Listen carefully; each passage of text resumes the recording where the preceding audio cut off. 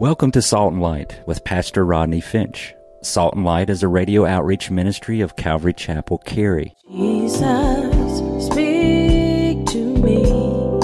Open your word and reveal your heart to me. Salt and Light is a series of verse-by-verse studies through the Bible, focusing on its practical application to our everyday lives. Salt and Light is recorded live at Calvary Chapel, Cary in Apex, North Carolina. Stay tuned. At the end of the program, we will give you information on how to contact us, so be sure to have a pen and paper ready. Today, Pastor Rodney will be teaching from the book of Acts, chapter 9. So grab your Bibles and follow along. Now with today's teaching, here's Pastor Rodney.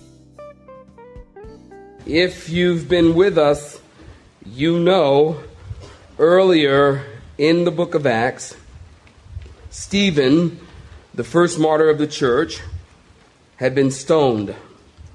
And don't you remember, Stephen, he preached an awesome sermon.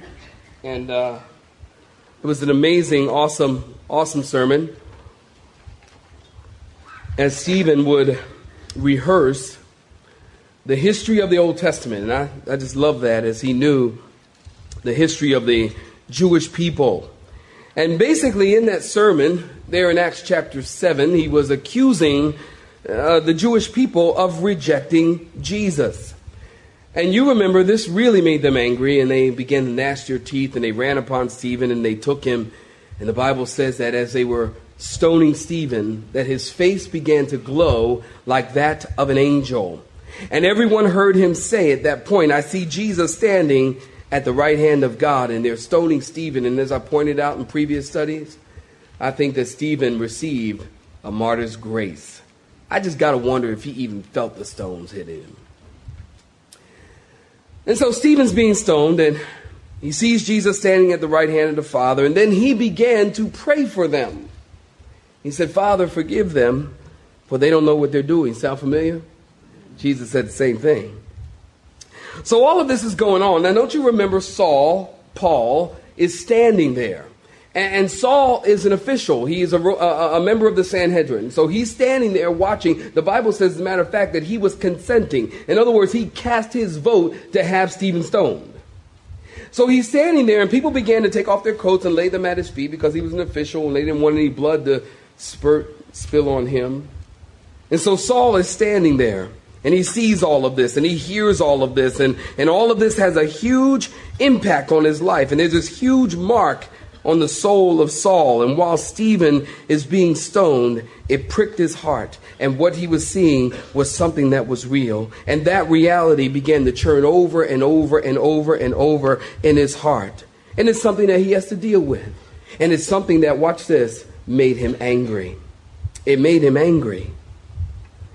You know, oftentimes when God is trying to do a work in someone's life, it makes them angry. Remember, I told you before, the person closest to salvation that you're witnessing to, the person closest to salvation is the one who gets the angriest at you. Remember, I told you, take a stone, throw it in a pack of wolves. The one that got hit is the one that howls the loudest. Remember that? I told you that. And so that's what's going on here. Saul is angry. He's got to deal with what he's seeing. And he's prideful. And God is going to break that pride. And God is going to save Saul. Here in chapter 9, an amazing, awesome chapter of a man's conversion and how that happens. Look at Acts chapter 9, picking up in verse 1. Saints, if you're with me, say amen. Amen. Then Saul, in verse 1, you see it? Still breathing threats and murder against the disciples of the Lord, went to the high priest and asked letters from him to the synagogues of Damascus, so that if he found any who were of the way, underline that, saints, whether men or women, that he might bring them bound to Jerusalem. Now stop right there, give me your attention. Acts chapter 9 begins by saying, Saul breathing threats and murder against the disciples of the Lord in verse 1. Now notice here in verse 1, when it says that Saul is breathing out threats, the idea, and when we think of threats, we think of, like threats like, man, I'm going to get you. Or, man, you know what, I'll see you in court. Threats like that. That's our type of threats. But when the Bible talks about that Saul is breathing out threats, the language is much more intense. The idea is that threatening and slaughter was at the very breath of Saul. In other words, there was nothing else on his heart and his mind, and the very passion of his life was to slaughter, persecute, murder, stamp out the disciples of the Lord. He lived it. It was in every fiber to kill the Christians. It was Warren Wiersbe who gives us an idea of what kind of thoughts might have been going through Saul's mind. He says this, Jesus of Nazareth is dead. Do you expect me to believe that a crucified nobody is the promised Messiah? According to our law, anyone who is hung on a tree is cursed. Would God take a cursed false prophet and make him the Messiah? No. His followers are preaching that Jesus is both alive and doing miracles through them. But this power comes from Satan, not God. This is a dangerous sect, and I intend to eliminate it before it destroys our historic Jewish faith. That might have been going through his mind, breathing out threats. Saul was a man who hated the church. Saul was a man who hated Jesus. Saul was a man who hated Christians. Saul was a man who hated anything that had to do with Christianity. And because of that hatred, he did everything in his power to destroy it. And so he goes to the high priest. He gets a warrant for the arrest of all Christians. Gets this warrant. And this warrant is that he might go into Damascus and find any who are of, look at it again in your Bibles, the way. Any who were of the way. Now listen closely. This term, the way, is actually a derogatory term. In the first century, in the early church, they would refer to Christians as those of the way. Almost like, you guys are of the way. The way. Like a derogatory term. Now, where did they get that term? Well, that term began to be associated with Christians because it was a term that was associated with Jesus. Don't you remember when Jesus said, I am the way, the truth, and the life? And so they took that term from the words of Jesus and began to use it in a derogatory way toward the Christians. Those who were of the way, referring to the followers of Jesus. Saul would arrest them and bring them in handcuffs. And so he begins his trip to Damascus.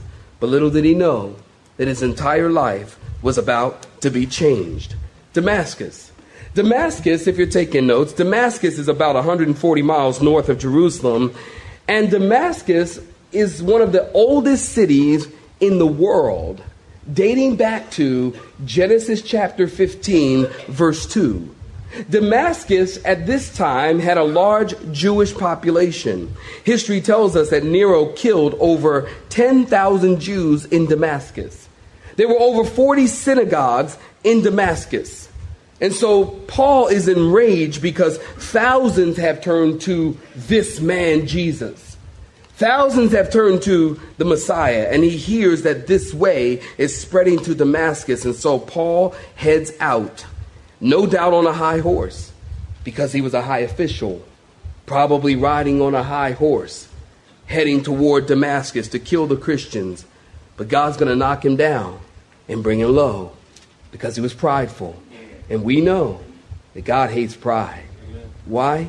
Because at the center of pride is I. Pride. At the center of sin is I. S-I-N. And God hates pride. And God's going to bring him down in love. Now watch this. In verse 3, as he journeyed, in verse 3, he came near Damascus, and suddenly a light shone around from heaven. And then he fell to the ground, and he heard a voice saying to him, Saul, Saul, why are you persecuting me? And he said, who are you, Lord? Who are you, Lord? Hey, the Lord that Stephen was talking about? And then the Lord said, I am Jesus whom you are persecuting. It is hard for you to kick against the goads. And so he, trembling, I would be too, and astonished, I would be too, said, Lord, what did he say, saints? Read it with me. Lord, what do you want me to do? And then the Lord said to him, arise and go into the city, and you will be told what you must do. And the men who journeyed with him stood speechless, hearing a voice, but seeing no one. And then Saul arose from the ground, and when his eyes were open, he saw no one. But they led him by the hand, and they brought him into Damascus.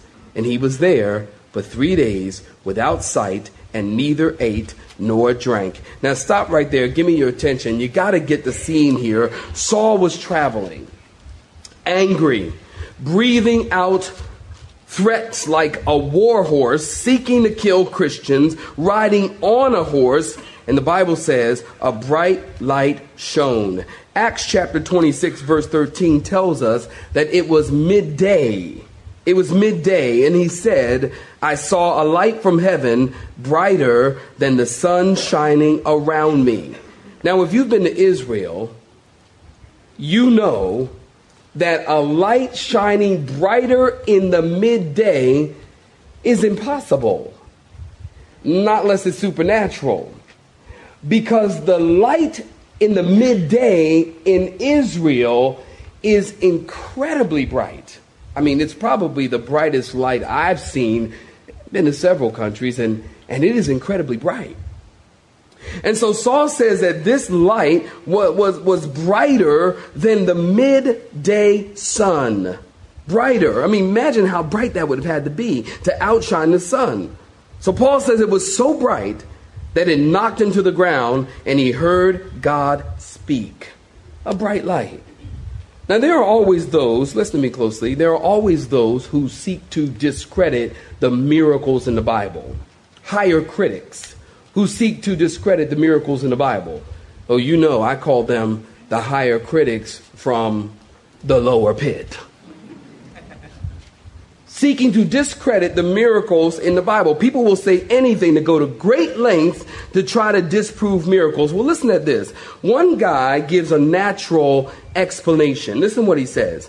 One of the earliest suggestions to a more natural explanation was that Paul was suffering from epilepsy. That on the road to Damascus, he was suddenly seized by epileptic fits. And as he fell to the ground in this seizure, he imagined that he heard voices. That's stupid. That's just stupid. You know, it was Charles Haddon Spurgeon who remarked to this. He said, "Oh, blessed epilepsy. Would that every man in London could have epilepsy like that." I like that. You know, I believe Saul pulled the trigger on Christians, and Jesus put his finger in the gun barrel, and it backfired and flashed in his face. That's what I believe happened. So this light shines from heaven. He falls to the ground. He hears a voice.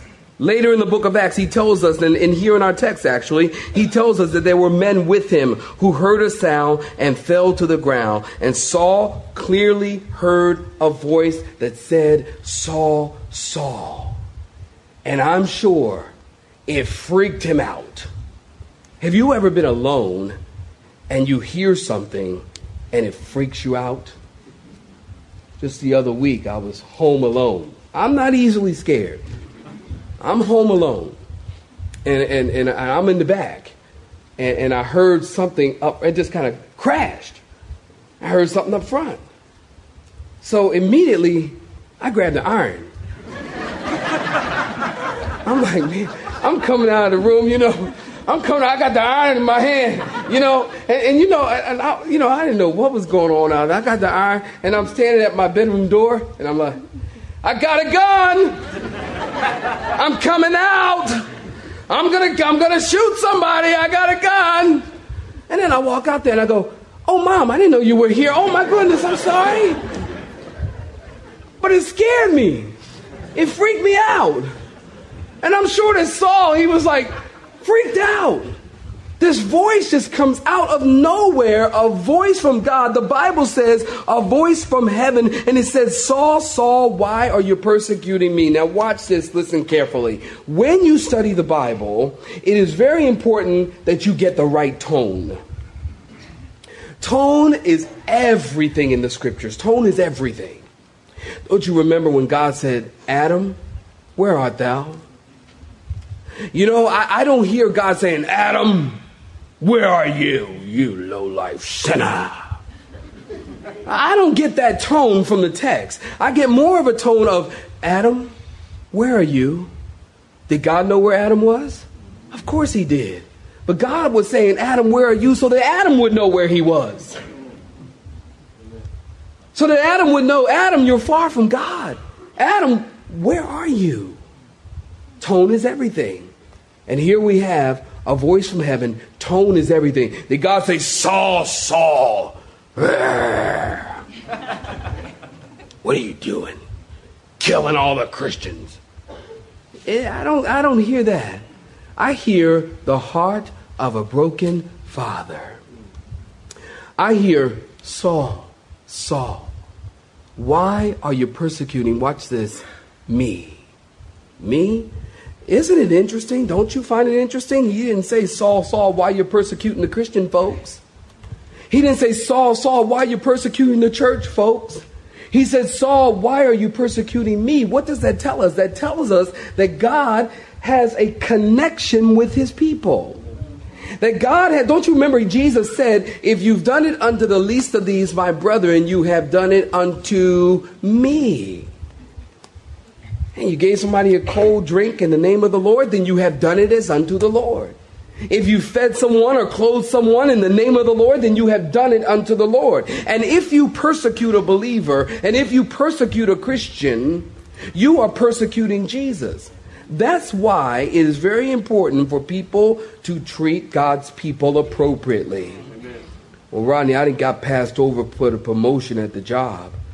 Well, I didn't get treated fairly at school. Listen, God will deal with that. He's your avenger. Amen. Jesus has this relationship with his church, a connection between Jesus and the church because he loves his people. There's a unity between the Savior and the saints, the head and the body, the vine and the branch, the shepherd and the sheep, the groom and the bride. There's a relationship there. And so the Lord says, Saul, Saul, why are you persecuting me? Saul said, who are you, Lord? And the Lord said, I am Jesus whom you are persecuting. It is hard for you to kick against the goads. Did you see that? It's hard for you to kick against the goads. Now, a goad was a long, extremely sharp stick, and I've told you this in time past, was a large stick, really sharp point on the end, that was used to get an ox going in the right direction, to get an ox to go the way that you wanted him to go when you were plowing. So you would jab the back of his leg until the ox cooperated. And like a dumb, stubborn ox, yet valuable, Jesus is goading Saul into the right direction. God kept poking the persecutor. And the more he resisted, he was hurting himself. God poked him first with Stephen's witness, and Saul kicked. And since Stephen's death, there was a knot inside of him eating him. He probably couldn't sleep as he heard Stephen say over and over, Father, forgive them, for they don't know what they're doing. And then God poked with each and every testimony and prayer of the saints that Saul persecuted as they tried to do what Jesus told them to do. Jesus said, love your enemies. Jesus said, bless those who curse you. Jesus said, do good to those who hate you. Jesus said, pray for those who use you and persecute you. And Saul continued to kick. And can I tell you something? There are a lot of people, even today, saints, unfortunately, that are kicking against the goad. There are a lot of people today that are hurting themselves. There are a lot of people today who are like Saul, trying to resist the conviction of the Holy Spirit. Is that you? Is that you?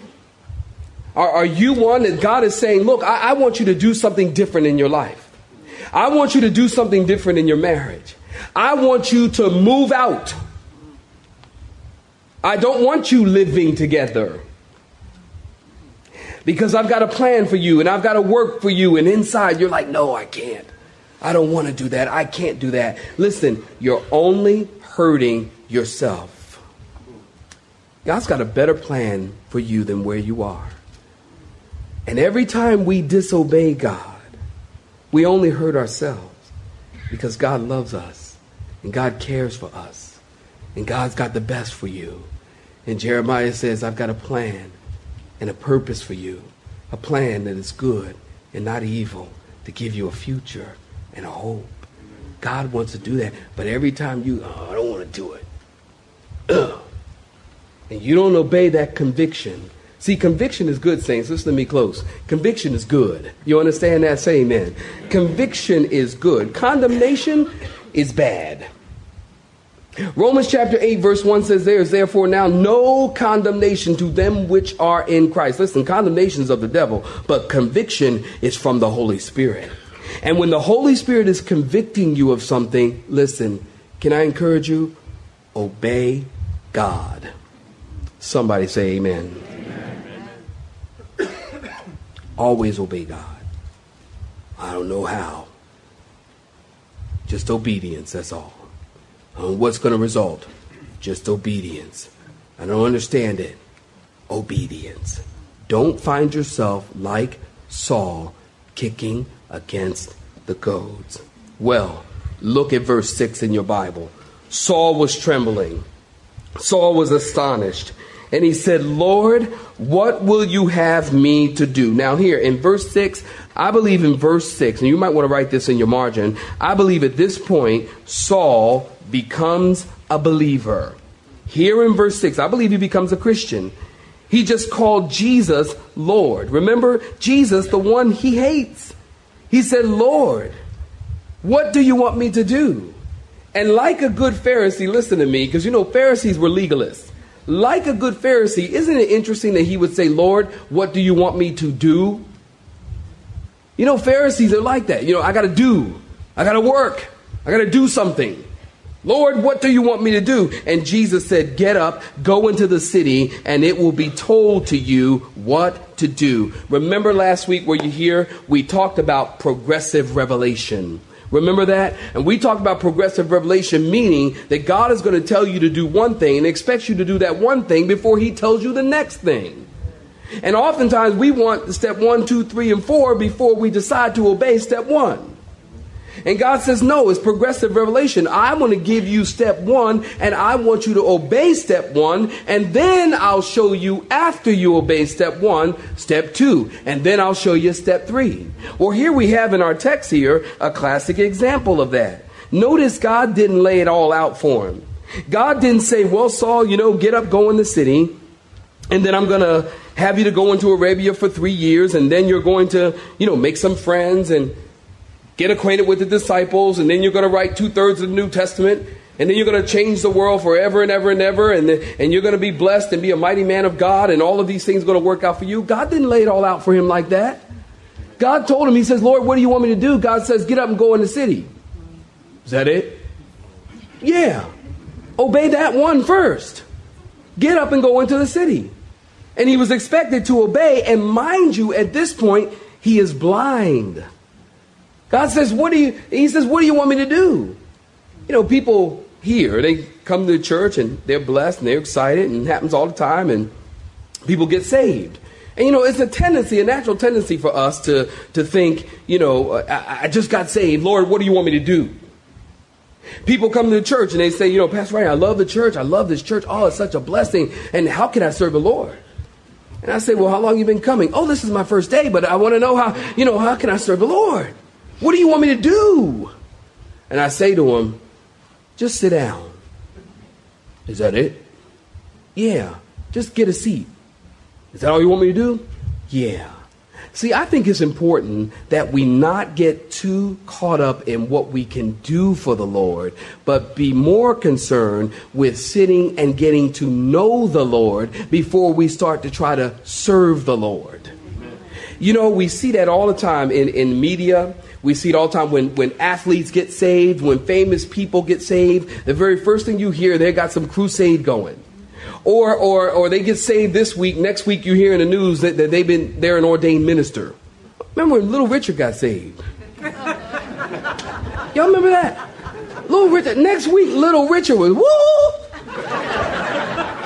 He was an ordained minister. Do you? Am I the only one that? Hey, wave at me if you know what I'm talking about. All right, well, that's 5 of us that heard it at least. I mean, I was like, what? Wait, what? Or some, football athlete, he gets saved, and before you know it, they're an ordained minister. What do they do? Listen, it is more important that you that you get to know God than you start serving God. You see, God loves the servant more than he loves the service. God loves the servant more than he loves the service. And too often we are trying to do the service without taking time to get to know the Savior. You have been listening to Salt and Light, a radio outreach ministry of Pastor Rodney Finch and Calvary Chapel Cary, located in Apex, North Carolina. Join Pastor Rodney Monday through Friday at this same time. For information regarding service times, you can contact us at 1-800-293-0923. That's 1-800-293-0923. You may listen to today's broadcast in its entirety by visiting the media library on our website at cccary.org.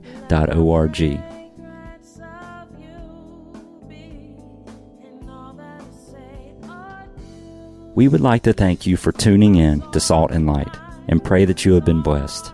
Until next time, may you be salt and light.